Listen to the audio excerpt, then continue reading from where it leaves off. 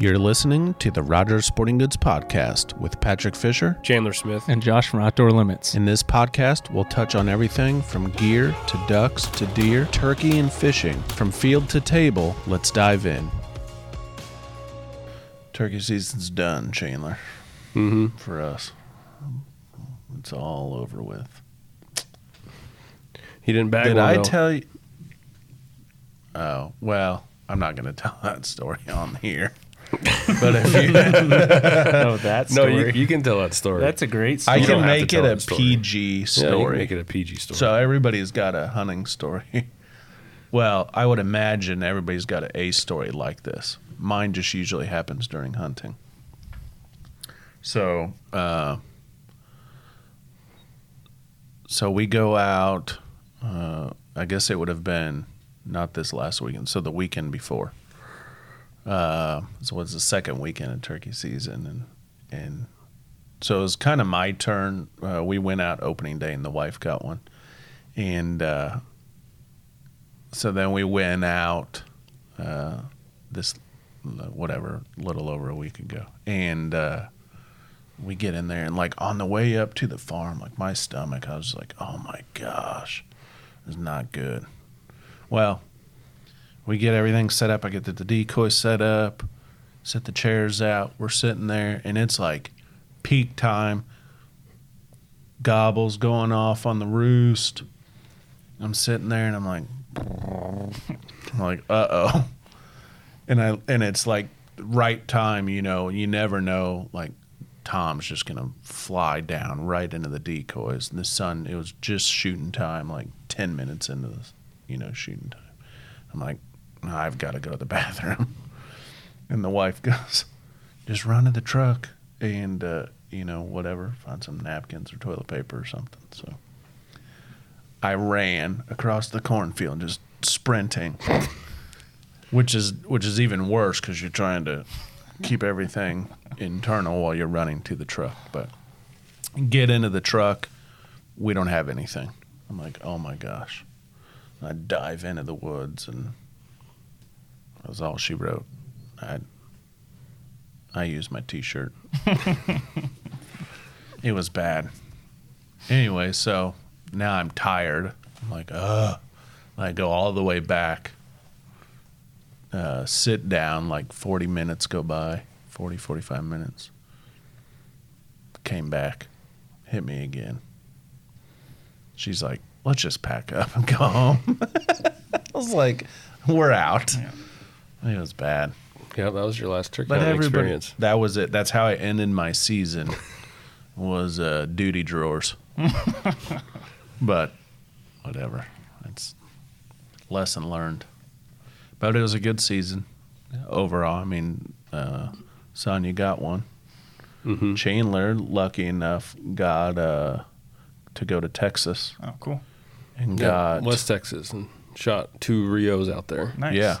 But I didn't actually tag one in Missouri, though. No eastern in Missouri. Did you went out a couple times, though? Did you take was it your brother? My brother, yeah.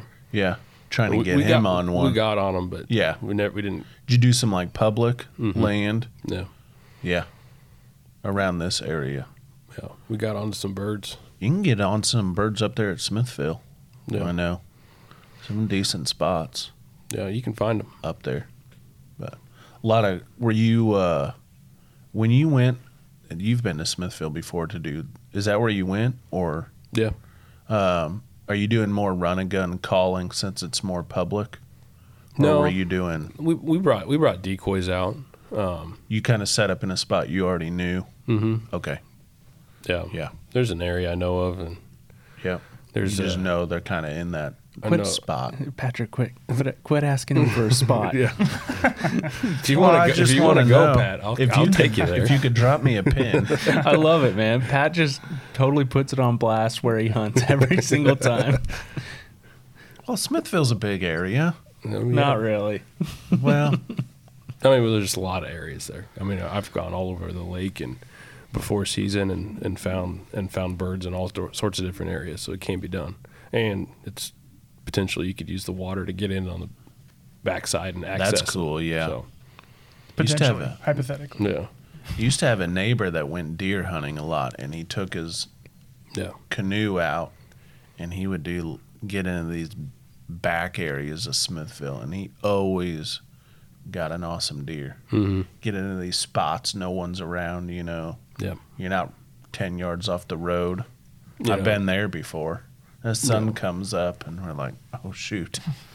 We might as well get out of here. Yeah. We're sitting 10 hunters around us. But I mean, the place I was at, you had 6 gobblers around. They just didn't cooperate. A couple mornings we went out because we were just weekend warriors, you know. But so yeah, Pat, who we with? well, today, so we brought in, I guess we're calling you Nick, but Nicholas Oakley from the MDC. He's the, are you the state turkey biologist Yeah, that's from right. Missouri? Yep. State turkey and rough grouse. And rough grouse biologist from the Missouri Department of Conservation. As always, we've got Chandler down on the end. Yep. And Josh as well, to my right. Yeah, he's bringing the Kansas point of view. That's right. And Hayden behind the cameras, making sure everything's online. And me, Patrick. But with turkey season just wrapping up, so we kind of been working on this. I thought it would be a good idea to bring in Nick and get his point of view on the statewide turkey population, talk about turkey hunting in general. And every spring it comes up. It's a big topic of discussion. There's a million point of views out there. So we want to get his side of it, obviously our side of it, and just have a turkey discussion. And really it's just another way to spread knowledge on maybe some things that people don't know or haven't heard of. And I already told Nick, I said I'm going to play devil's advocate some on him here. So, but it's a good way to wrap up the turkey season that we just had. So You want to start with and kind of see where we're going. the numbers, and then we'll kind of go backwards, I guess. How did we do this season? How was Nick? this year? Yeah, so this year, and I got my cheat sheet in front of me because the numbers came out on Tuesday, but we shot about 44,500 turkeys in Missouri this year. Overall, during the spring season, it was closer to 42,000, and then the youth, they shot about 2,500. So putting that into context, that's quite a bit better, about 20% better than last year, and even a little bit better than the year before. But overall, if you go back to the peak, the prime time of turkey hunting in Missouri, that'd have been maybe the mid 2000s. In 2004, Missourians shot a little over 60,000 turkeys. Oh, geez. So 40,000 is a good number, and 45 is a number that perhaps folks can be, if not happy about, at least think we're doing okay. When you compare it to 60,000, certainly. There was a time where there was more turkeys killed in Missouri. From my perspective, I think 60,000 was kind of one of those inflated boom cycles, right? So as you look across the Southeast, you've seen, and most of the Midwest, you've seen turkey populations go from almost none to these big peaks, right? As birds are moved around the country, moved around states. And then almost predictably, in every state, and it's a timeline where you can see states where birds were moved to at about the same time, they're going through about the same period of population decline. So that's really what we're confronted with right now is how where's the bottom, essentially. I don't think we get back to 60,000 birds harvested. I don't think that would be a realistic goal, but I think there's certainly room for improvement. So, maybe this is the first step in that direction. After several years of fairly, again, for Missouri, poor hunting. Yeah. But overall, pretty successful year. Yeah. And so I think I would attribute that to a couple of things. Number one is the weather was excellent. We didn't have any real rain out days. There wasn't a whole period, 3 or 4 days in a row where we got rain. For the most part, across the entire state, you could hunt any day this season. It was a little windy certain mornings, no doubt. But the weather was very good, and so I think that absolutely probably goosed the harvest numbers. But we're also coming off of a year of relative stability, or 3 years of relative stability as far as the hatch quality and production goes. We measure that using our spring brood survey, which anyone can participate in. We collect data from anyone, June, July, and August. And what that does is that gives us kind of an index of how the quality of the hatch, essentially. So as you go back again, and I don't want to try and zoom back out all the time, but we started collecting these data in 1959, which would have put Missouri way on the front edge of collecting those data. Some states still don't really collect it. Production, the number of poults each hen is producing on average was on the increase. As the production was increasing, you saw the harvest increase, which makes sense, right? Hens are producing more poults, more birds are alive to be harvested. Well, that also started to decline in the 90s to a point where in 2016 and 2017, our production hit the lowest level that we'd ever recorded at less than a poult per hen. Now, the last 3 years, that production has been a little more stable at around a poult per hen. And so I think coming out of that dip, that low spot, is one of the reasons, in addition to the weather, that perhaps there's a few more birds out there to be harvested. Yeah. Well, to take us before we really dive into this, so obviously you're the turkey biologist, but how long have you been with MDC now? And kind of take us like how you got into it, where you studied at, where you came from, so we kind of have a background. Yeah, so mine would be it started out the very cliche, prototypical, grew up in a rural community. My parents had 75 acres at which I could just wander around as a kid. I largely taught myself to hunt. We would have the opening deer season weekend with my dad's brothers and my cousins would come out, and there'd be 10 hunters on 75 acres. I mean, you could quite a bit tight. A little tight. You definitely, we had a map. So like, here is where everyone's hunting. Like, as you're sitting here, you can't shoot that way. So we tried to have a safety briefing, but needless to say, there were not a lot of deer killed during those weekends. It was a little hectic out there. Yeah. But I'd come home after school and grab my bow and spend the last 2 hours of the evening in the bow stand. And so I sort of fell in love with it that way. Turkey hunting, I had almost no mentorship. It was not something that anyone I really grew up with was that passionate about. I think I was probably a product of watching the Outdoor Channel as a kid, watching people, the Primoses and things of those people, those figures go out and shoot turkeys in the spring, and it got me excited. So my dad had a box call that I think he got on a trade or something for some service that he rendered. So I just went out there in my Carhartt overalls and my box call, and I just started yelping away. Yeah. And the first time a gobbler responded, I was like, "Oh my God, this is working!" So exciting. Yeah. And then I proceeded to, of course, blow that. And for a couple years after that, because I had no idea what I was doing, slowly upgraded my kit. Added a little more camo, added a little more expertise, learned how to use a pot call and a diaphragm, and then finally got that first bird. I was probably 14 or so, but that was exciting, right? So that kind of built into me this notion that, like, man, I'd love to work outside. It'd be interesting. I don't think at that point I knew that such a thing as a wildlife biologist even existed. But when I started digging into the University of Missouri, I was half committed to going there before I even started looking around, and I noticed they had a wildlife biology degree as an offering. So I thought, okay, let's try that, and loved it. I mean, the classes were really interesting. I really remember going out. So that's kind of where I diverged from the standard state turkey biologist approach. I took my first ornithology class, and I was like, oh, I want to do bird research. And so most of my early work was in doing songbird studies. So there's a great program in Southern Missouri, a project in Southern Missouri, where they're looking at how forest management practices affect pretty much everything as far as like the wildlife goes, but there was a bird component to that. So that was my first job. I went down there and just got to hang out all summer looking for birds in the woods and listening for birds. And that really, once I graduated undergrad, I just sort of followed that around. So I did the 5+ years of traveling throughout mostly the Western United States, just trying to find those 6-month positions. I worked with some raptors. I worked with spotted owls. I worked with a bird that lived on an island off the coast of San Diego for a while. Did a little work with like desert tortoises down by Las Vegas. Just enjoyed it, but then started to get a little burned out, kind of on that temporary, that ephemeral lifestyle. Yeah. So I ended up meeting my now wife at one of our field jobs, and she ended up taking a grad position at the University of Wyoming.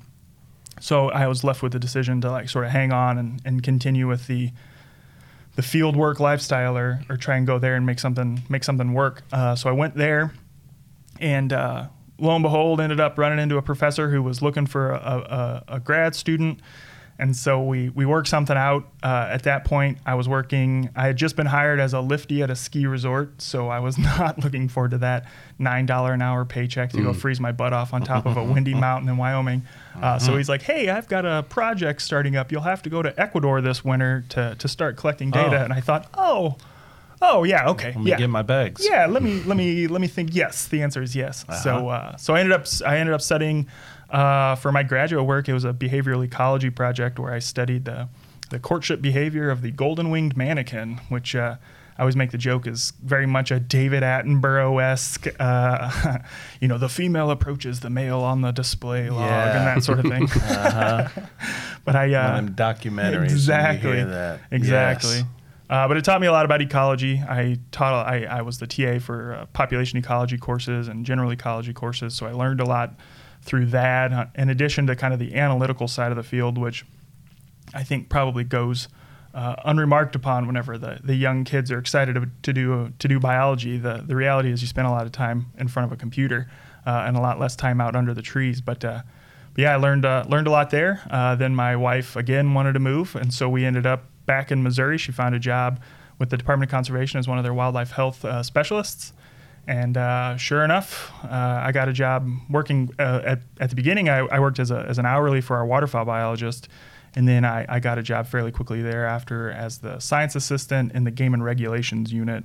So I worked and helped all of our kind of statewide game species biologists do odds and ends projects. I had a pretty large role in the grouse reintroduction effort once I came on to that project. I helped a fair bit whenever we were transitioning between two different fur bearer and bear biologists. So I helped with our spring den checks and things like that. And then whenever the previous biologist decided to leave to get closer to home, I decided I'd like to apply at least for this turkey biologist job that I didn't know if I'd even have a competitive application, frankly. And yeah, luckily enough, here I am a year later, just about. This was my first spring turkey season as the biologist, so it's been a whirlwind, that's for sure. You had them Ecuadorian bird on your resume, and they're like, "That's the guy. That's our guy. That's the guy. He'd take a chance." Yeah, that's cool. So it's been, you said what, 3 years now?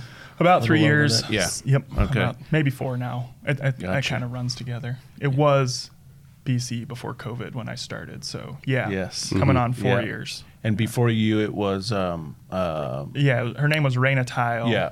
Yep. So if anybody's listening, you're maybe you remember her as the turkey biologist, and so she moved back to Pennsylvania. You said. Yep. So. Yep. She's now Pennsylvania Game Commission's rough Gotcha. grouse biologist. All right. Yeah. So the big thing, I guess, as we dive in, and we might veer off here, and if you guys got a question or something, just throw it out, because you know me, I don't stop talking. So, but the big thing, like I guess this is, no one's disputing this part of it, but the turkey population in general is on a decline, or is declined from where it's been. From the peak. From the peak. Like, the eye test, like I tell myself, like, if I drive from here to Iowa along I-35, compared to when I was a kid in the mid-'90s, late '90s, where I can remember, just the eye test alone. Seeing turkeys. Yeah. I mean, it was field after field. You would just see turkeys. You do that now. Honestly, I don't know the last time I saw a turkey driving from here to my farm. in a field, you know, at least in this area. But yeah, so like you said, I thought it was great when we were talking previously, like someone would call you up and be like, hey, do you know, That's right. as the turkey bugs, you do realize they're on a decline? Why, yes, yes, I do. That has come Thank up. you. You know, so as we sit here today and discuss all this, and obviously there's a million opinions and different viewpoints, and so we're going to try to dive into a lot of that about the turkey population, where it stands, the efforts, where we want to be, things like that. So, you know, just kind of off the bat, some of the things, you know, I'd like to talk about are like the causes, things like that. I know one, well, we'll bounce all over the place, but like one would be like habitat loss. So like, and I could see that obviously, like in my mind, at the simplest viewpoint is with the habitat loss, whether it's you know, like CRP and that type of management, or forestry and timber management and things like that, is towns are growing and there's more acquisition of land, and it's turned into warehouses, and it's turned, you know, you just look around, we're expanding, right? So it's less land, just in general. But yeah, let's talk about like the habitat portion of it, kind of what you're seeing from the state level, and you know, where things are and why that's one of the things that's, you know, in this decline. Sure. Yeah. And so specifically when we're thinking about habitat, and maybe I'll zoom out a little bit and talk about where we think kind of, right. So the overall population has declined or is declining. And a lot of that depends on where you are kind of in that restoration timeline, right? In Missouri, I'd say we've gone through the boom and the bust, right? So either we've bottomed out or we've started to bounce back. I think, you know, I think that's where we're at. Now, in 5 years, that may look like a horrible prediction or take on things. But looking at things, you know, the last 5 years, we've had lower but stable harvests, right? So maybe we've bottomed out. So what they've looked at is what's changed as far as like turkey demographics. And what I mean about demographics or vital rates are just like, so like, are adults not surviving as long? And that doesn't seem to be the truth. You know, our nest size is smaller. It doesn't seem that way. Our nest success is lower a little bit. Is poult survival lower a little bit. So whenever you really kind of zoom in on what's changed between 1980, for example, and 2015, it looks like it's that production number has declined. And that's what we see in our production data set from those brood surveys, and that's what we see in the research. So when we're talking about habitat, it's not necessarily that all the habitat has gone away. It's that nesting and brood rearing habitat has changed or degraded, or we've lost it. So whenever you're driving through down the road, you know, whenever you're thinking about brood habitat, it's really specific. So it tends to be either a woodland with a very robust herbaceous layer. So you've got like the sunflowers in the forest, you know, not sunflowers, but like coneflowers in the forest, and a nice grass layer. You know, stands somewhere between knee high and waist high. You know, that's brood habitat, and you just don't see it. I look everywhere I go. I probably shouldn't say this publicly, but when I'm driving the state truck, I'm as often looking at the road as I'm looking out the window, and you just don't see it. And I think one of the things that people, that I hear a lot is like, hey man, nothing's changed. I haven't done anything to my property in 30 years. Nothing has changed. And I was like, by doing nothing, things have changed, of course, right? The trees have gotten larger. The canopies have closed in, right? We're not getting as much sunlight to the forest floor. And by doing that, we're choking out that important herbaceous layer, that forb layer and grass layer. And that's that really prime brood rearing habitat. And I think that's a big reason why things have declined. And that lack of habitat, I think, is kind of the root of all the things that I suspect we're going to talk about later, right? A hen has fewer places to take her brood. She has fewer, the places that she can take her brood are further away from that brood or from that nesting habitat.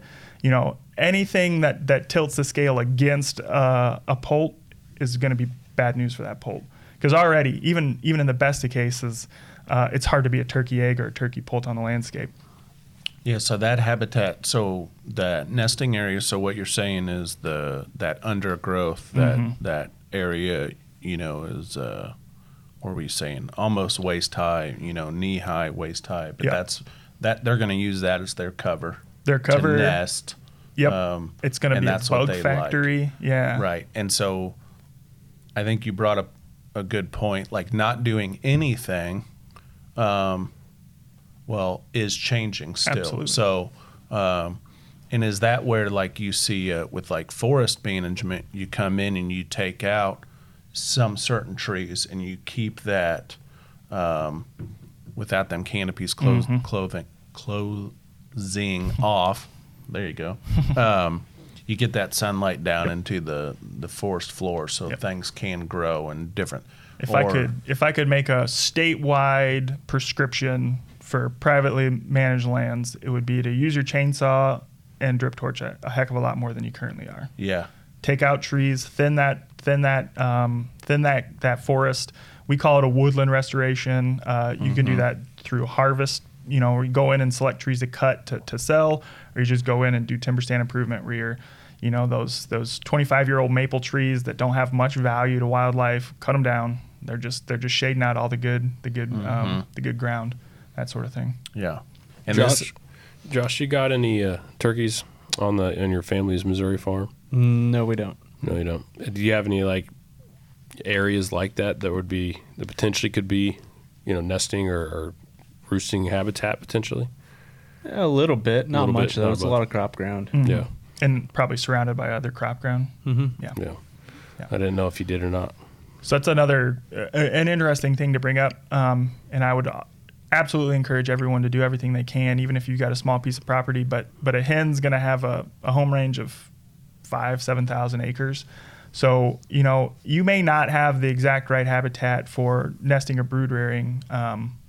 Maybe yours is better served as winter ground, right, where we've got the mature mass producing species.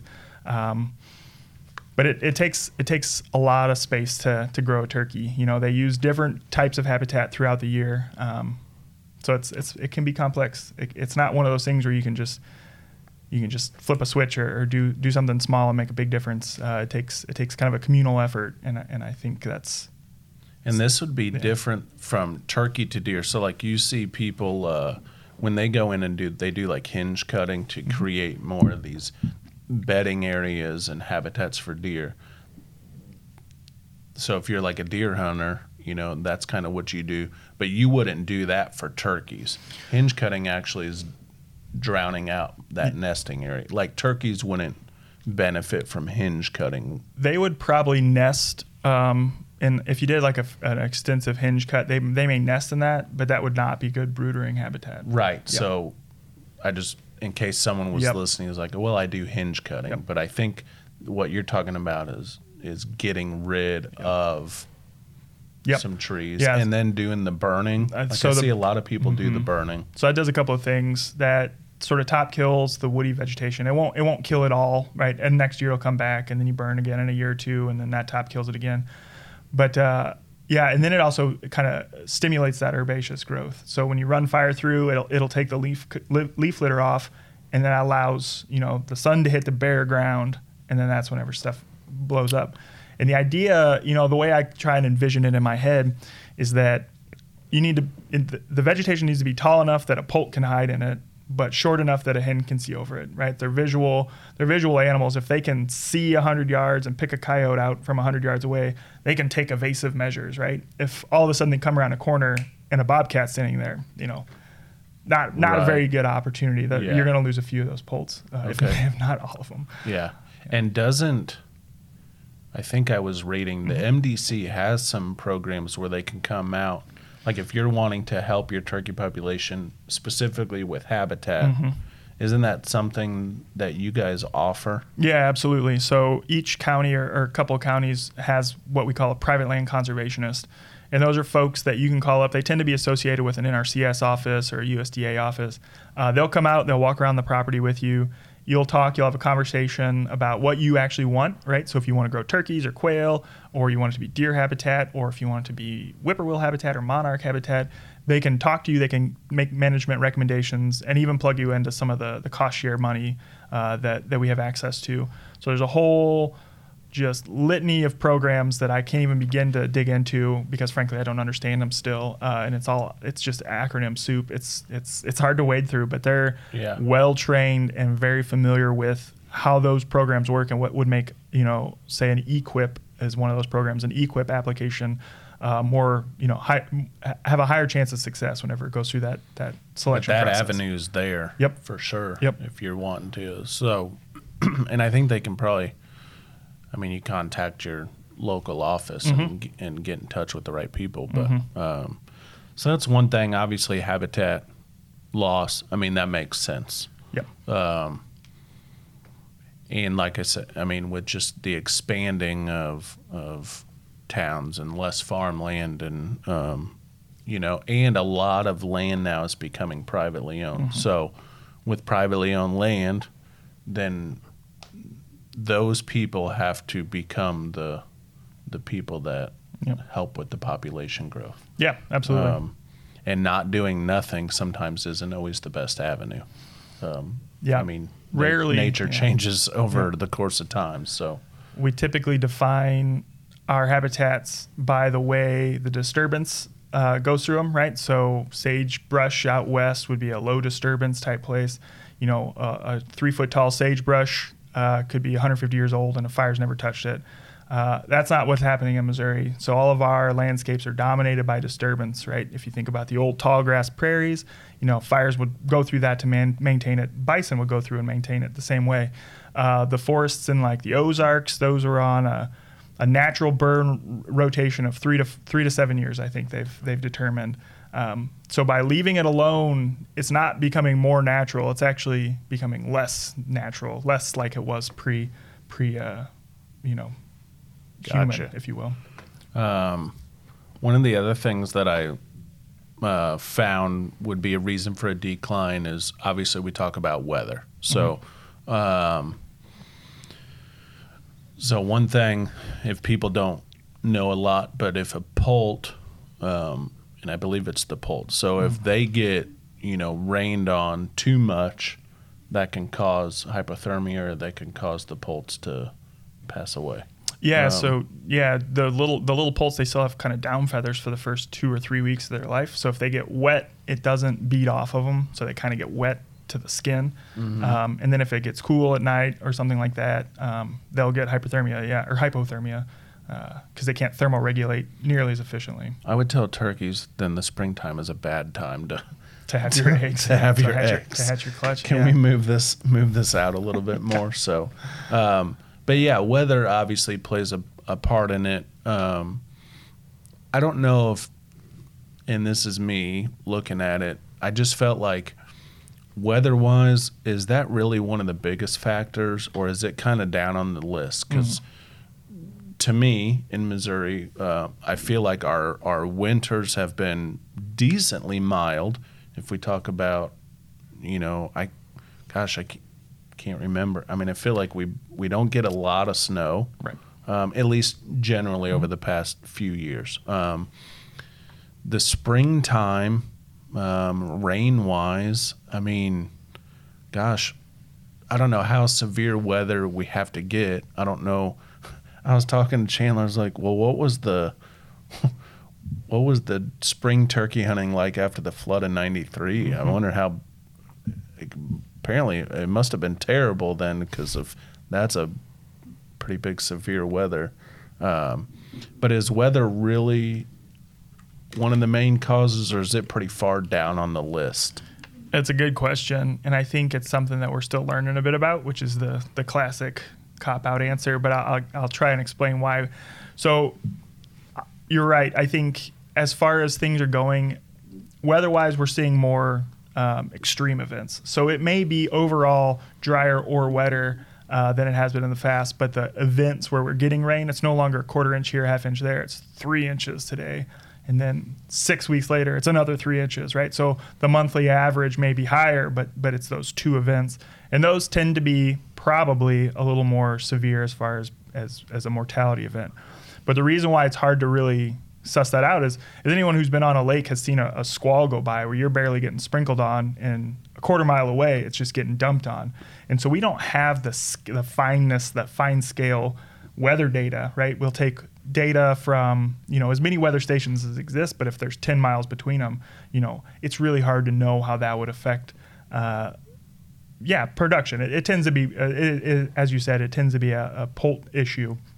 So one of the research projects that we've got going on in North Missouri, up around, it's in Putnam County, north of Kirksville, is they put out a bunch of weather stations. They're collecting that data at like a really fine scale.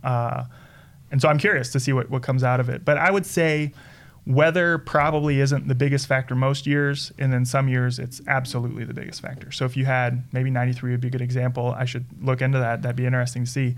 But if you had one year where it was just a complete washout, you would probably see that year's production decline. Yeah, I would imagine with the wide scale flooding and how much rain we had that spring, a lot of the hatch, was taken out. Or like a terrible winter, not as much now around Missouri, but I suppose if you had a really severe winter where it was just constant snow and blizzards, you're not ruining the hatch, but you are, you might have hens that die or toms that are viable to breed with hens. And so if, and maybe this is a specific to a farm, maybe your farm 100%. Flooded that, right? We get different weather from north to south to see, so some people might be like, well, weather hasn't played a part here, but maybe northwest Missouri along the river bottoms or something, it flooded out. So to them, it just killed their, overall. So I just looking at it, I'm thinking, but you brought up a good point. Maybe it's not necessarily the overall, but those severe times. So if it's not necessarily just the weather itself, it's the severe weather where it's just a downfall for 3 inches or whatever it is all at once, and like at a specific time of year. So we expect most of the hens in a perfect world they would all hatch roughly the same time, right? That's the predator swamping approach, where if there's a million poults out on the ground, predators can only eat so many per day before they get big enough that they can evade predation. So if we get a big rain event, 3 days after, a big pulse of hatching happens, that may be a big deal. Whereas if that happened 3 days before, it wouldn't have done any damage, or 10 days later, it may not have done nearly as much damage. So it's variable. And again, I'm not sure that we have the fine scale data to really tease that out. But we do know that poults die from weather related events. So it does have some bearing. Gotcha. I'm not sure how much though. Okay.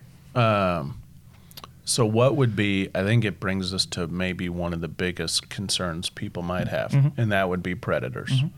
It's always brought up with the decline in the turkey population. So in your point of view, or what you're seeing, predator-wise, where are we at? How's that looking? What's the concerns? Is it a specific species? Is it, what's your thought on that? A lot of thoughts. Yeah. A lot of thoughts on that. Right. I got you. No. So when you dig into the literature and you look at kind of cause-specific mortality, right? So people who put trackers on poults and then go figure out what killed the poult or why the poult died, I suppose. Overwhelmingly, it's predators, right? So 80% of poults are killed by predators or something like that. Now, what we don't know is that really where it's been for the last 500 years, or is that a recent phenomenon where predators are killing more birds? I am inclined to think that predators have always killed turkeys. That's why the turkey biology is the way it is, right? A hen has, up to 12 or 13 eggs. That's because she's expecting to lose a few to predators. Hens, if they lose a nest early, can re-nest. That's because they expect to lose some nests to predators. So predators have been a part of the system forever, right? Turkeys evolved with most of these predators. Now, to your point, I think the predator density almost certainly is inclining. It's on the increase, right? If you look at all of our observations, so we've got bow hunter surveys where folks who are out in the bow stand, they just jot down what they see. You see a real steady increase on things like bobcats and coyotes and raccoons. And those are probably some of the primary predators of turkeys. But breaking it down a little further, you've got, animals that predate turkeys at the nest and then after they've hatched. So, and we're talking about poults here. Most adult birds aren't predated for the most part, though. We'll get into adult predation after I talk about poult predation. So a lot of things will eat an egg, and they've shown that, right? So like if a raccoon comes across a nest, they'll eat the eggs, right? That's a great meal for a raccoon. Same with the possums and skunks. Those tend to be kind of the primary mesocarnivore nest raiders, people will refer to them as. And for the most part, those are all inclining on the increase. After a poult hatches, maybe still as a real young, you'll see a raccoon take a little poult or something like that, but that becomes less of an issue. Then you're looking more at bobcats and coyotes and foxes and things of that nature. A fox will also raid a nest. I forgot about that. So yeah, it's an issue for sure. Another thing that we don't have much control on at all would be things like avian predators, right? So crows and ravens are very, very good at keying in on nests. They understand, they're incredibly bright. It's pretty remarkable. So they're probably depredating a lot of nests. Snakes, we can't really do much about snakes. They can depredate nests, things of that nature. So there's a lot of things that will eat an egg and eat a poult. A lot fewer things can eat an adult turkey, right? So your raccoons are not out there hunting adult turkeys. But a hen is super vulnerable when she's on the nest, right? Her whole strategy is to just be as still and quiet as she possibly can. But sometimes that's still not enough, right? So if a bobcat comes by, it smells her downwind. If he walks downwind of the nest, then they'll go in and they'll remove that hen. And that also causes, of course, a nest failure if the hen's not there.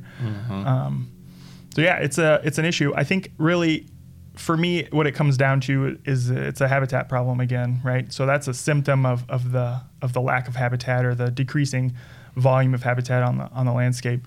So if you've got a small patch of nesting habitat surrounded by non-nesting habitat, it's pretty easy to hunt that, right? If there's one turkey in there, she's probably going to get found. Now, if that's a big old patch of that same type of habitat, it gets harder for that predator to potentially pick up that bird. So to me, it's as much a predator control issue as it is a habitat issue.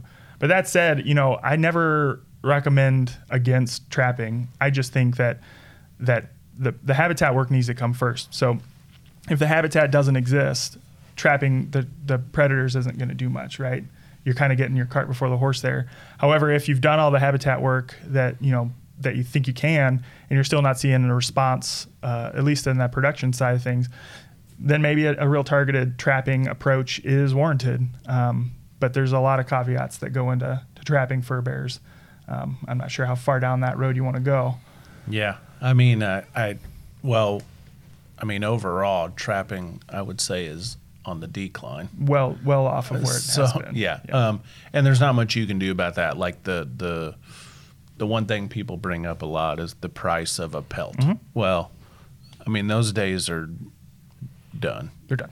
Yeah, we're not going to see the price of pelts skyrocket. No one's paying for pelts anymore. So, do you guys stock coonskin hats? No. Yeah.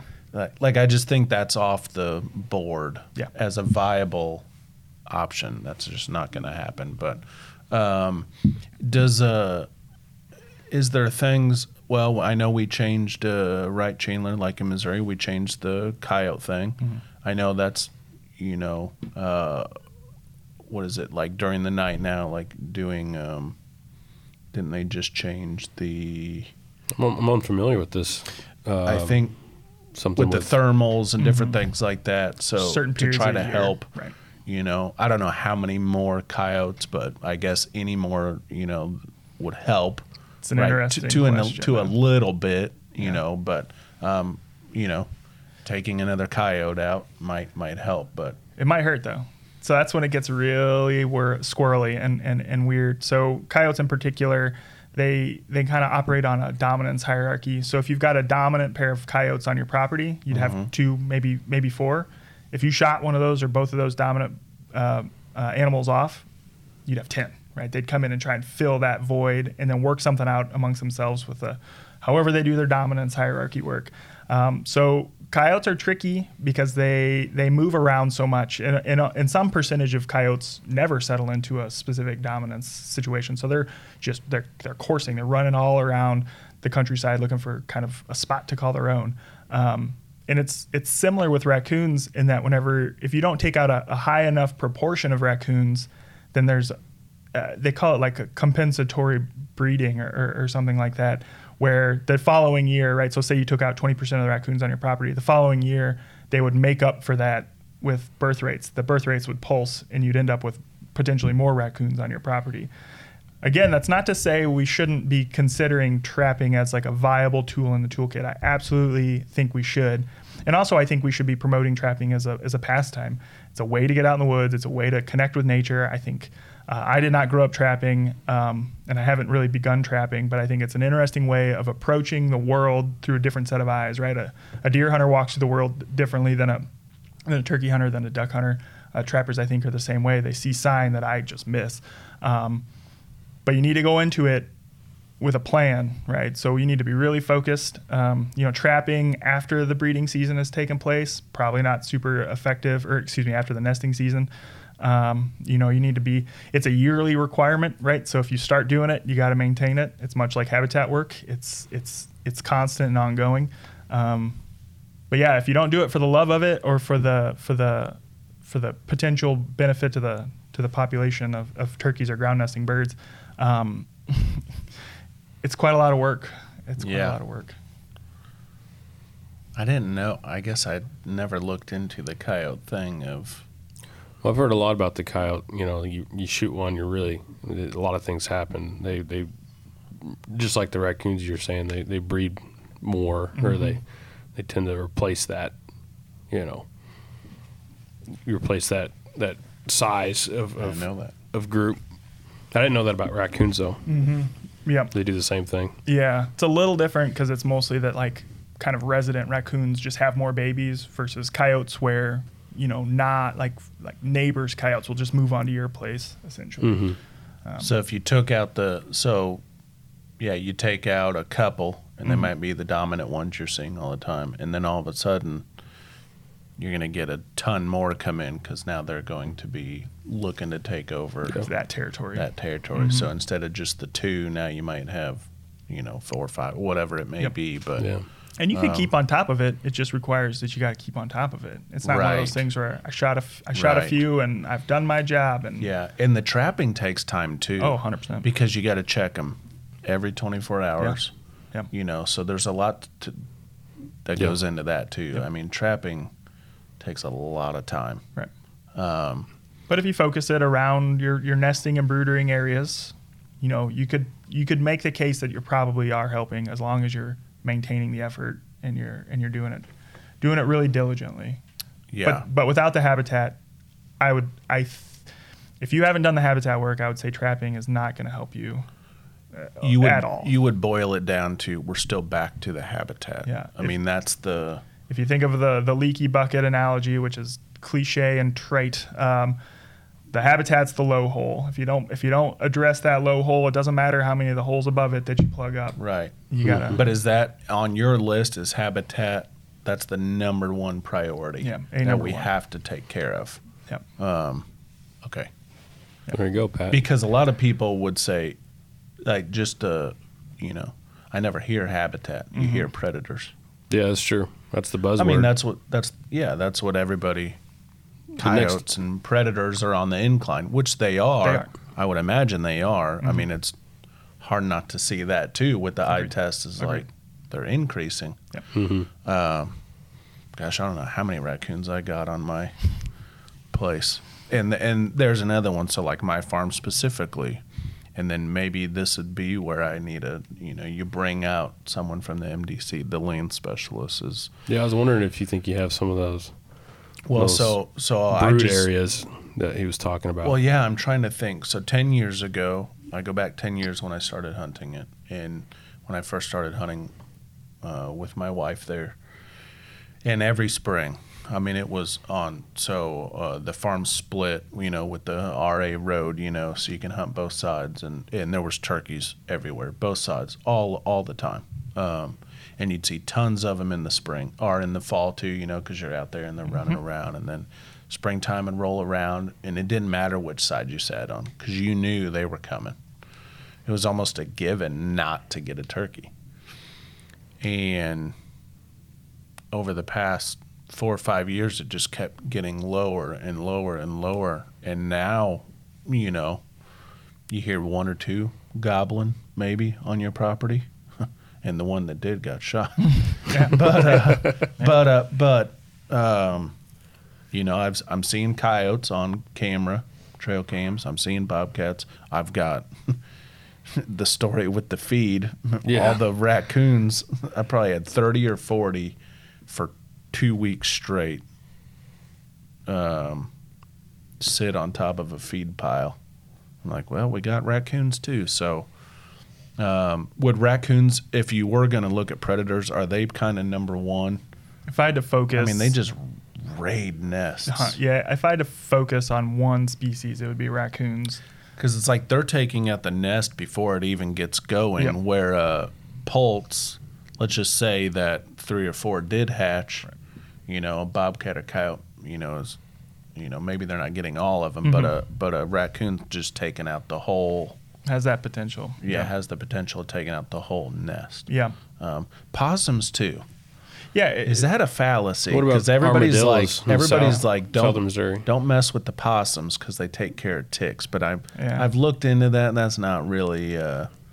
I don't think they help with the ticks as I'll much just as you think. treat my clothing. Fire's better at killing ticks than possums. Burn your forest, folks. Burn your forest. There you go. Yeah. I'll make a plug later for an organization to get into as there far you as go. prescribed fire. But yeah, no, possums are top nest raiders too. I mean, you see those in most of the studies as far as they'll eat an egg. So I think it's worth making a distinction between something that's gonna actively push a hen off of her nest and then steal the eggs versus something that maybe if the hen's dead or off, you know, feeding for an hour, will come in and eat eggs. Because I think that's an important distinction. So I don't imagine a possum is one that's going to, in a lot of cases, and certainly it could happen. And I'm sure there's 100 people who are going to call in like, I've got nest cam photo or trail cam photos of a possum pushing a hen off. But I don't think that's going to be the primary way that a possum comes across eggs. I think the hen will have been depredated, and then the possum will find the eggs, you know, a day or two later. As far as armadillos, I think it's exactly that same idea. So, Same thing as a possum. Yep, they'll come across eggs. I've been getting that question a lot in the last couple of weeks, and so I looked up a little bit of relevant research, and armadillos. There was 2 studies that were done in Texas where they looked at, and I think they were artificial nests. So, you know, whether or not you can draw conclusions from an artificial nest versus a native nest, I suppose, is up in the air. But they were published, so someone thought they were good science.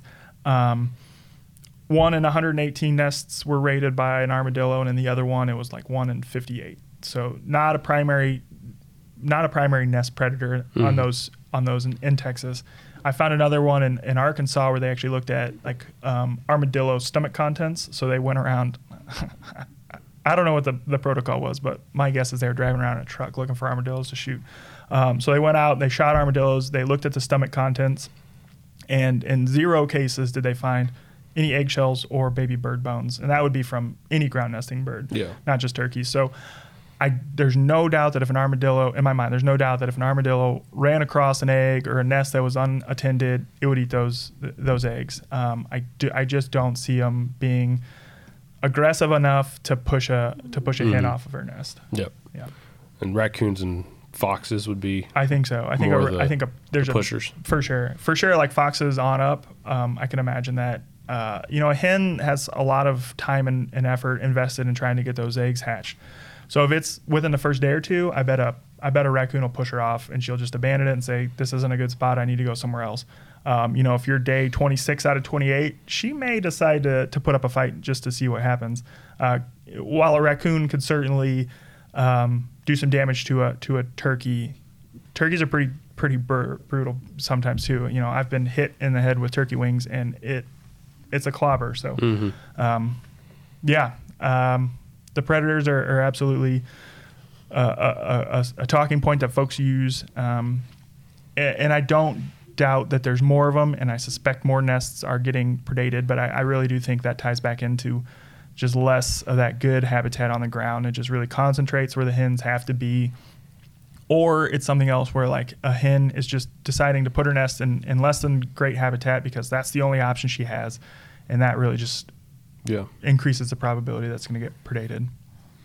So before we get into the hunting seasons, which I wanted to bring up. So I wanted to put this out there. So if I'm kind of around this number, so like peak 2004 is kind of what I found, but Missouri's sitting around like 600,000 birds. Today we're about 350,000. How do you go about, like, how do we know those numbers? Yeah. So we're in the process of building a really good complex population model, which will give us a lot of certainty in the number that we will end up publishing. It's probably a year or two out. We're still doing some little add-on projects to give us better estimates for some of the vital rates. As of right now, and I know other states kind of use the same sort of back-of-the-envelope math, it's about 10 times the spring harvest. So that's, for as long as I've been able to notice it, that's what the state biologists have done in Missouri. And when we've done the more intensive modeling work, it lines up pretty well. Okay. So you mentioned population was about 600,000 at one point. Harvest was about 60,000. There you go. That makes sense. Yep. Okay. Last year was about 36,000 the harvest, so we would have estimated the So population you're at about 350, give or take. Yeah. And speaking of the population, so like 1950s, if you kind of look up that, we were down to like 2,500. Right. I mean, it was pretty That was low. in the 50s. Right. And that was What about 30s? I mean, were we pretty much probably nothing?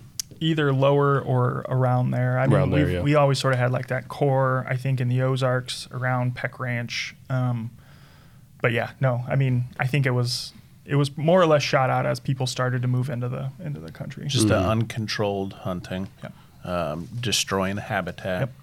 And then they had a big, restoration of, habitat restoration. And obviously you start having regulations on hunting itself. And then as you move we've birds, seen an increase. Did Missouri move farm birds in first? they tried that. They tried I to heard use. that didn't work well. It was a complete failure. So then they hit on the notion that instead of trying to use pen raised birds, they'd capture wild birds and move them around, and that worked a lot better. I think altogether they moved about 5,500 birds in Missouri, and some of that was to other regions of Missouri. But then those, of course, we helped stock other states. Like Ohio has a whole bunch of Missouri birds to start their population, and Wisconsin and Texas and things like that. So, Gotcha. So to jump into the season, so that would be the next thing I was kind of thinking of. Well, when was our first turkey go ahead. season? 1960. 60. Yeah, it was a 3-day season. You said that earlier. 3 We days. were looking up. yeah. I was like, 3-day season, 1 bird limit. Yeah, I think 700 total permits, and I believe they harvested 94 birds. Okay. Gotcha. A And then 3-day season. 80s, we went Imagine to like a 2-week. 2 week in the 80s, and then 1998 we sort of settled into our current framework where it was a 3-week season, 2 bird limit for the spring. Yeah. And so that's kind of what I wanted to get into. So let's kind of divide up the season and pros and cons of how we feel about it. And we can start anywhere. So one, we're seeing this decline, which we've all stated now. So we've got that laid out there. So one, when we went from, I understand going from the 3-day to 4-day to 2 weeks. I get it. 3 days are really short, and there was no birds really back then. But as we see now a decline over the past how many ever years, more than 5, wouldn't it be common sense to go back to a 2-week then? Yeah, so in the spring season specifically. Yeah, in the spring season. Yeah, just roll it back a little bit. Sure. We increased it because the population was increasing. Increased I would opportunity imagine because there's more birds. there's more birds, so we increased it to 3 weeks. Yep. Well, now we're seeing a decline. Why not just roll it back to 2 weeks?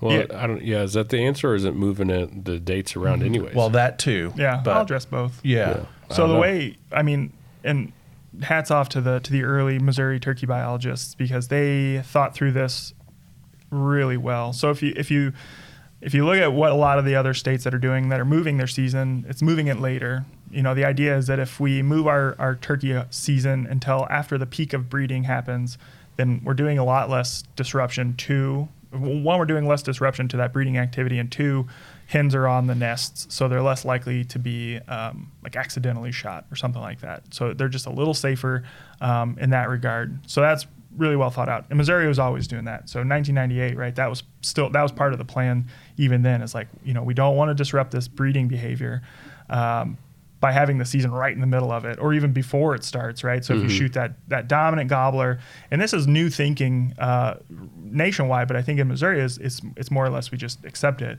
But as you shoot those dominant birds off the ridgetop, right, then they have to go through the whole process where they reestablish dominance, right?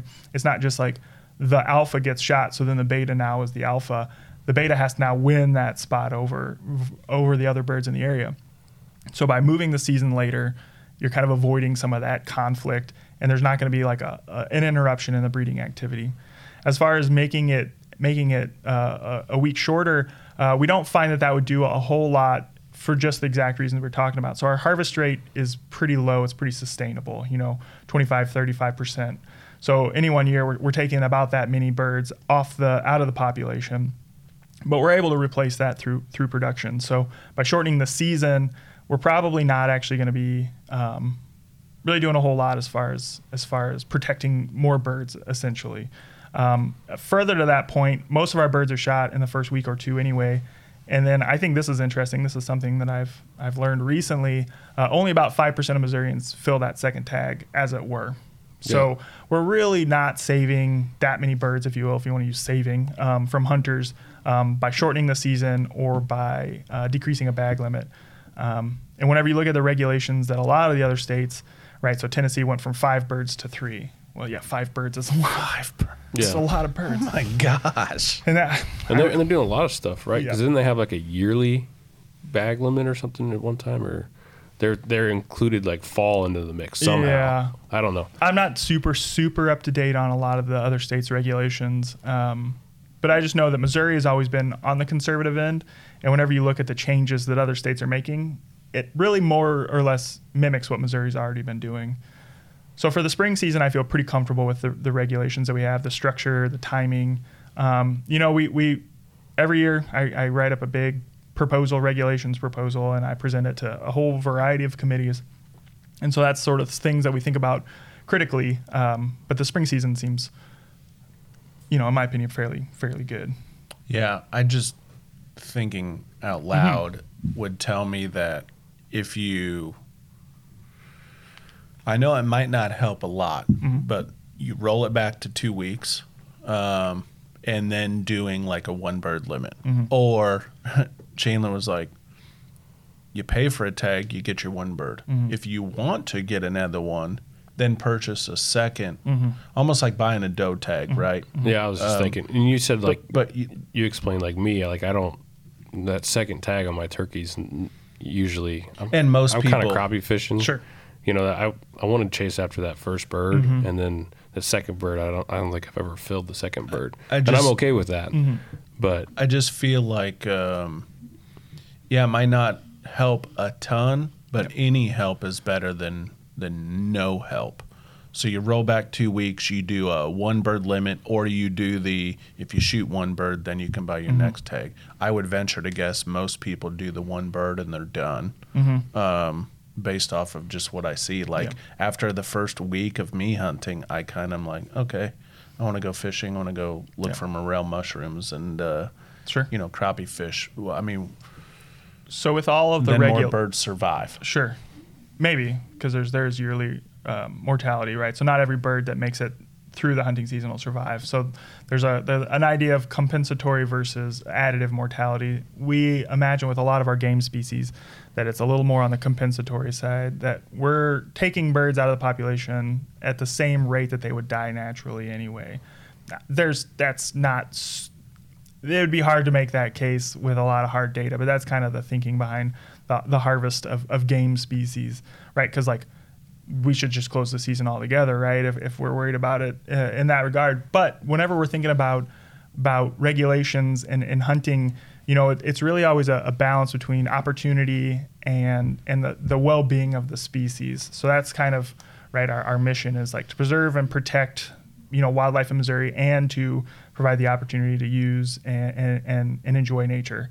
Right. That's kind of the MDC's vision and whatnot. So I like to use the example, right? So if you fill your tag on opening day of turkey season and the bag limit's 1, like that's it, you're done. You can't go back out and turkey hunt. Even if you never fill that second tag, you no longer have the opportunity to pack a shotgun in the woods and hunt turkeys. Now, for some, that's okay, right? They're on board with that, and those people certainly are not obligated to shoot a second bird. But a lot of people, this is their driving passion in life. This is the 3 weeks that they set aside. Like, they don't have children during this 3 weeks for a reason. Like they take all their time off. I've had people call me already just to like double check when next season's the dates are, because they take those 3 weeks off of work to hunt. Right, they're paying attention for when dates roll out. Yep. Okay. I can see that too, because you want to give hunters that opportunity to go out there and enjoy it.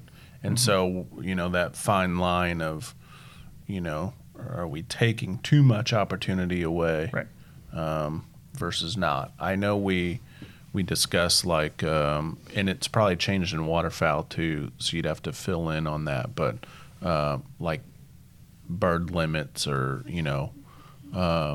but I know like in Missouri for like does, like we've changed a lot when it came to deer too. Like you used to be able to go out and you just purchase a booklet of antlerless tags. Right. Well, we've rolled that back. Yeah. Okay, we're taking too many. And then we also added the point restriction for a lot of counties. Not all, I don't know if it's all across the state now, but I know most of them have the 4 point. So I've seen it done with other species. Oh, yeah. Is why I bring it up, I think you get blowback either way, whether you did or didn't, there's always going to be both sides. So, and I tried not to make my decisions based on the blowback I get. Otherwise, I'd be paralyzed. Or right? like you'd be like, well, I guess. Yeah. But I'm just going to go crappie fish. But what we see is that, by reducing the spring or changing the timing of the spring, we're probably not having much of an impact at all, but it would have an impact on opportunity. And another one would be, like school kids, right? So they can't hunt every morning like us. So they're limited to the weekend days. So as you start to remove even those weekend days, right, that really cuts into a 15-year-old's opportunity to go hunt turkeys. And those are the folks that we really need to keep in the fold, right? Like that's the next generation. So that's something that, is in the back of my mind. Now, if we saw that, good grief, we're shooting too many gobblers in a spring, then of course that would be one of the levers I could pull to try and address that. But that doesn't seem to be the case right now. Right. Well, being on this decline, then my next question would be, at what point do we make a decision? If we talk about having land and not doing anything is really, not helping. Is if we keep declining, now this year we did go up a little bit from the past couple of years, and maybe that was some rarity that just, we sold more permits, right, and so the harvest numbers were up. Or I don't know, I didn't look at permit total, so it might not be that, but the success rate was higher this year. Now, if it stays the same, then we're like, okay, that's good. But let's just say we keep on this trend of second lowest harvest total, third lowest harvest total. We just had our worst harvest total, was it last 2 years ago? In 5 years, 10 years, and it's like, okay, it's still dipping. I mean, how long do we take that? We'd have to look at before we make a change. Sure. We'd have to look at a variety of factors. So if we saw, for example, production bounce back and harvest continue to decline, that would be a hint to us that perhaps either hunters are less engaged or involved, or if we saw permit sales dip and a corresponding dip in harvest. I mean, you're right, there has to be some component of hunter effort associated with it. And I absolutely suspect that the good hunting weather this year had a role, maybe even a large role in the increase. I think it's a question we have, and certainly it's Sure. one that we evaluate every year, And right? it's an every year evaluation Every that year, you guys yeah. look at. And we have a lot of looking up my chain of command, right? Every one of them turkey hunts, and most of them are very, very passionate turkey hunters who are very, very concerned with how we manage the resource. So I don't know if that gives people any like solace or not, but They're not just people sitting behind a desk That's right. that don't like hunting. these are not bureaucrats that are just trying to make the fewest waves. These are people who are very invested in the resource. Well, that's good. My next season would be the fall Sure. one, which isn't really a big season, but the first thought out of my head is well, two. One, let's just get rid of it. Sure. If it's not that big of a season anyways, Right. and we don't kill enough, let's just get rid of it so we just save those birds. Mm-hmm. Or two, let's just go to male only Mm-hmm. and let the hens survive into the next season. Yep. Has that ever been looked at or thought about? It's probably brought up every year. Oh yeah, no, I would say the spring season is not super controversial, even in the agency. The fall season would be slightly more controversial, for sure. So again, it's really that concept of opportunity versus damage done essentially to the population. So I don't think any of us would make the argument that one hen harvested per year is going to have an impact, right? I do think that we would all agree that if we shot all the hens every year, that would have an impact. So there's somewhere in between there that we can find some common ground. Just to put numbers to it, because I brought my cheat sheet, we shot about 4,300 total birds last year. In the fall? In the fall, Yeah. correct. And that's across the entire state. About 60% of those, or 2,500, were reported as hens or jennies, right? So, a majority of the birds harvested in the fall are probably hens.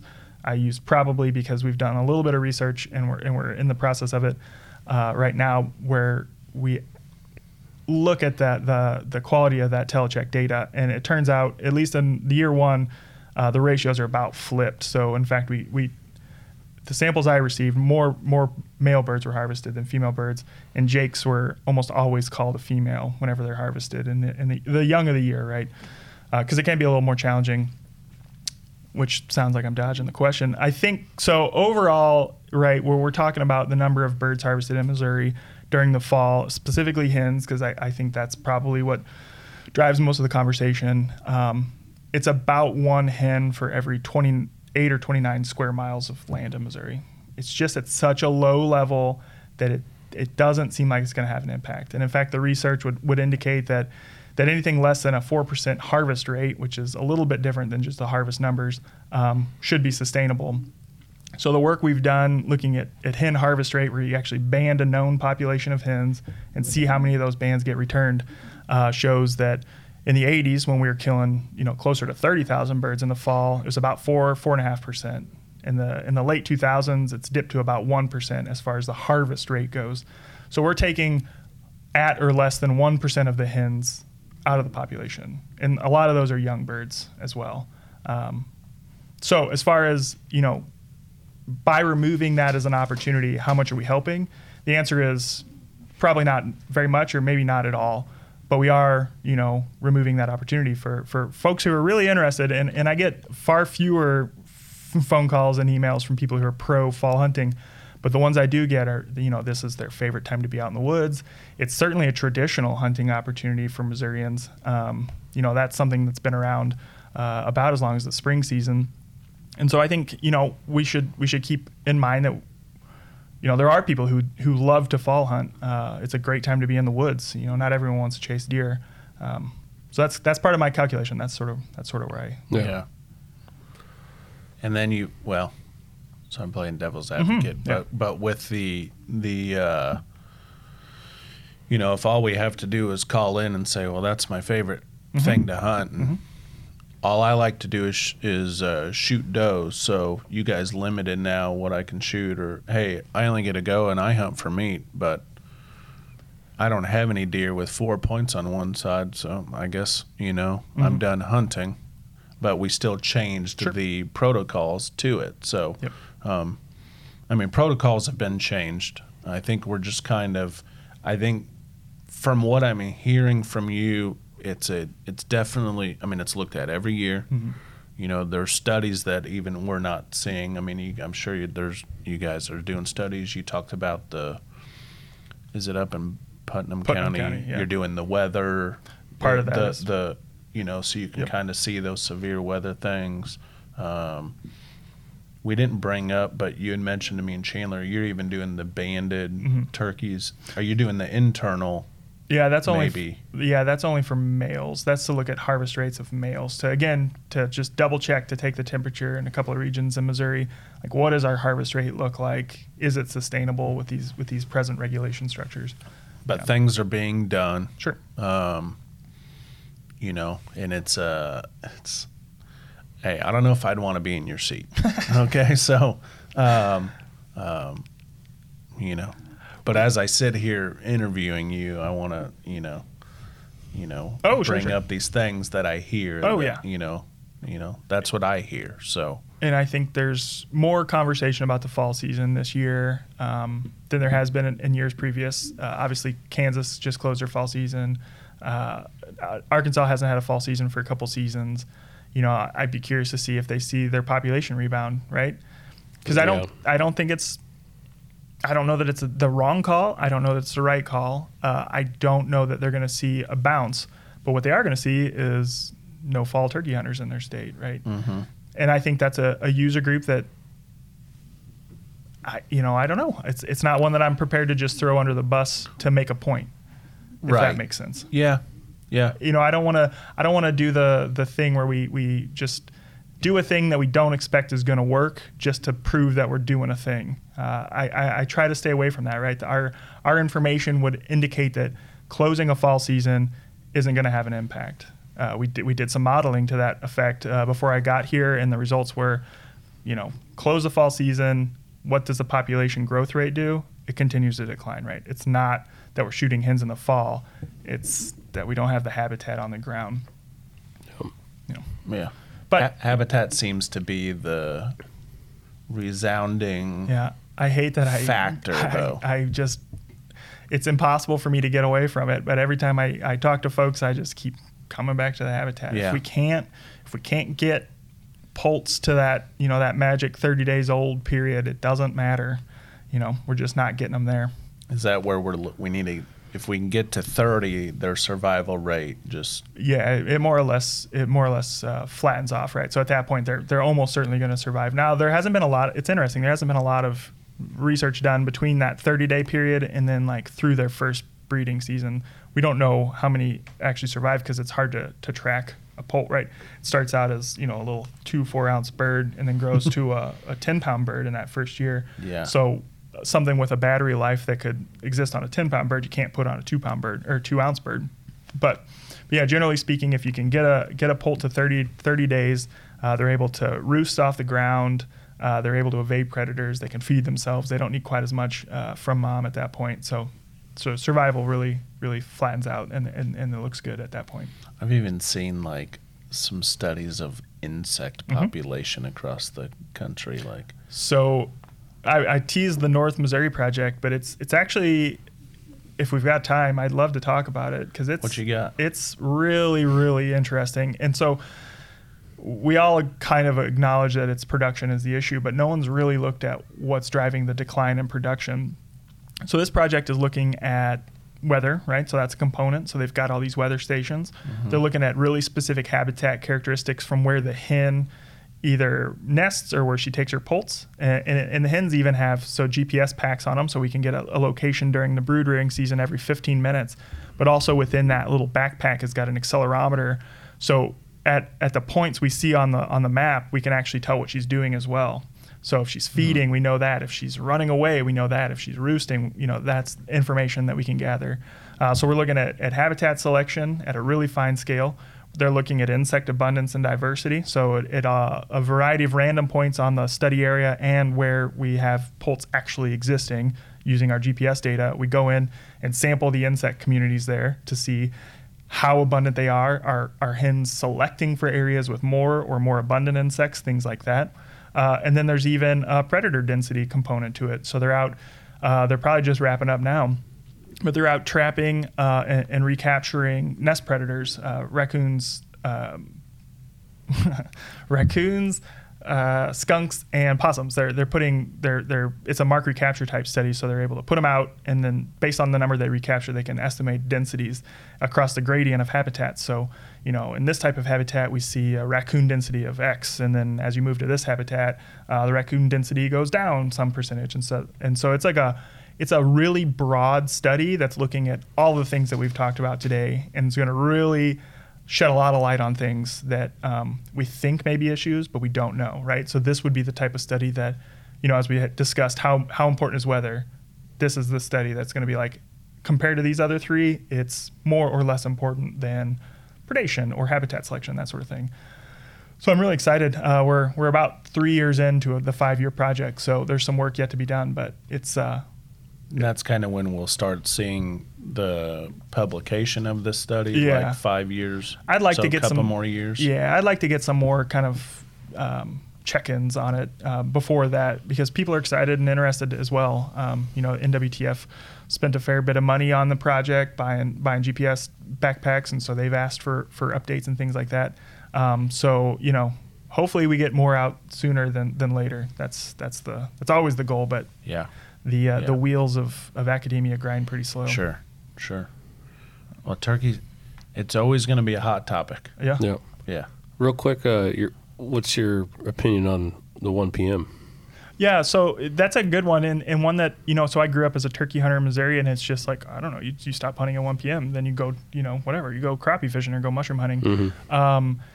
It is an interesting opportunity situation, though, right? So we talked about school kids can only really hunt during the weekends unless their parents are prepared to let them out. By opening it to all day, you do open that avenue to kids, right? So I would come home and go bow hunting in the afternoons. In theory, I could come home and go turkey hunting after school. Yeah. They find that overall harvest probably would increase some percentage, 5-10%, but it wouldn't be a huge number really? of harvest increase. Like, most people still are going to go turkey hunting in the morning because that's kind of how we're wired anyway. Like the bird coming off the roost, there's like a certain aesthetic that turkey hunters are really drawn to, and that's part of it. But yeah, I mean, it's definitely a topic of conversation, and every year it's part of the regulations discussion for sure. Yeah.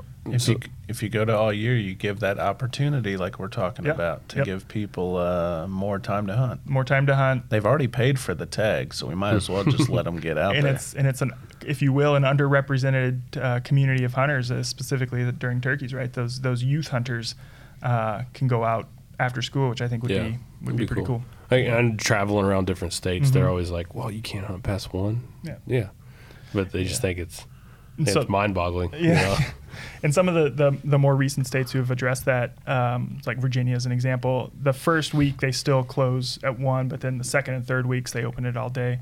So there's some intelligent, regulation wrangling to be done for sure.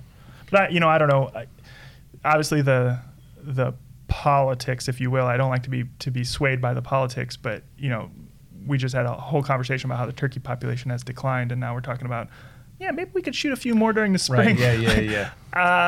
Yeah. I'm open to the conversation, certainly, Right. and I know that a lot of folks are inclined that way. But man, I would really like to see a couple good years of production. Yeah. And I guess I'm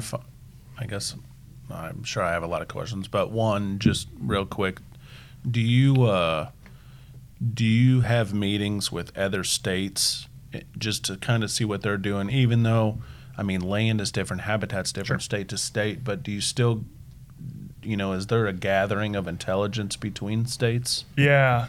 So I'll be in Oklahoma and then in North Dakota, one of which is the Southeast SIAFWA. I don't know what the acronym is, but it's sort of a group of the southeastern states come together and they talk about deer and turkey regulations, and then the other ones, the Midwest states up in North Dakota, we come together and talk about deer and turkey regulations and just things generally that affect us all. Because you're right, I mean, while it's easy to think of like a Missouri kind of centric approach, all the states around us, we're all kind of pulling the same direction. And so being able to share information, get ideas from each other is really valuable. And it's something that, I look forward to most about this job. Yeah. Good stuff. So what I'm gathering is, we got to get our habitat up so we can give more opportunity. Mm-hmm. Yep. Or keep the opportunity we have. That seems to be the big underlying factor. Yeah. If you're listening. Yeah. If I could, and you can contact the MDC Sure. to get help on it or some Absolutely. guidance. Yep. Yeah, I would say if you're listening to this and you think to yourself, "Gosh, I haven't done any habitat work, or the habitat work I've done has been fairly minimal, but I want to see more turkeys," then absolutely get a hold of your private land conservationist. But also consider joining, and this is a free plug to them. I'm not even a member. There's these prescribed burn associations that are popping up across the state. And they're doing that type of work too, where they go in and they provide assistance, they provide guidance, information, in some cases equipment to help you get prescribed fire on the ground in your area. Because doing a TSI project, a timber stand improvement project, is great for a year or two, but if you don't maintain it with fire, 5 or 6 years later, you're going right back in and doing all that same work over again. So That's it's awesome. It's chainsaw and drip torch, not one or the other. Yeah. And they're great organizations. It's like $25 a year to be a part of it, and you participate in a burn or two, and then you can have folks come to your property and help you do a burn. So it's a pretty cool organization that I really hope gains some steam. Yeah. Yeah, that's neat. Mhm. That's neat. Well, I know you're a busy man, and especially during turkey season, everybody's emailing you or calling for Mr. Oakley. And get that guy on the phone. Yep. But we do appreciate you taking the time to come in, and I definitely learned some things today too. So anytime I can get some more knowledge or other viewpoints and things like that. So Yeah, I appreciate this that. has been good. And if anybody has questions or things like that, you can always reach out to us on our social media platforms and things like that, and I can pass them along, or wouldn't be that hard to Nope. email the MDC, Yeah, if you got questions and they try to get to them. So Feel free. Yeah, just shoot me an email. I'm happy Yeah. to talk to Yeah. folks that have a similar passion. Yes. A lot of times, you said, I'm not sure I'd want to be in your shoes as far as we've got a very enthusiastic user base, but I try to flip it and think of it the other way. These are people who are passionate. They want the same thing as me. Yeah. We need to work Yeah. together to do what's important, because ultimately I need turkey hunters more than turkey hunters need me. So I'm happy to talk. No doubt. Feel free to reach out. No doubt. Well, hopefully we're on the mend.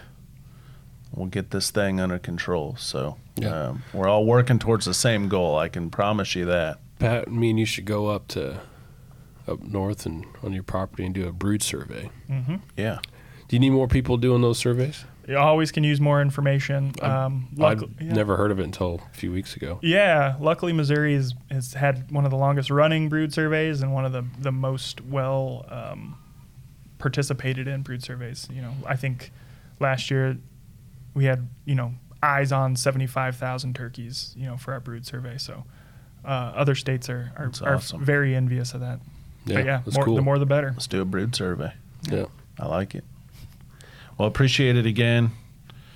And thanks for coming, and guess you're heading back to home. Headed back. Do some more studying. Got some Do some phone calls to more- make yeah, along the way. Yeah, so I appreciate it. Thank Absolutely. you. Yeah, thanks for having All me. good stuff. Do you want to do? We can. Yeah. Let's do it. Okay, if you guys like this, make sure to leave us a rating down below. We got plenty of social media outlets. You can give us a follow on Facebook, Instagram, Twitter, TikTok, YouTube. Check them all out and give us a follow. Awesome. See ya.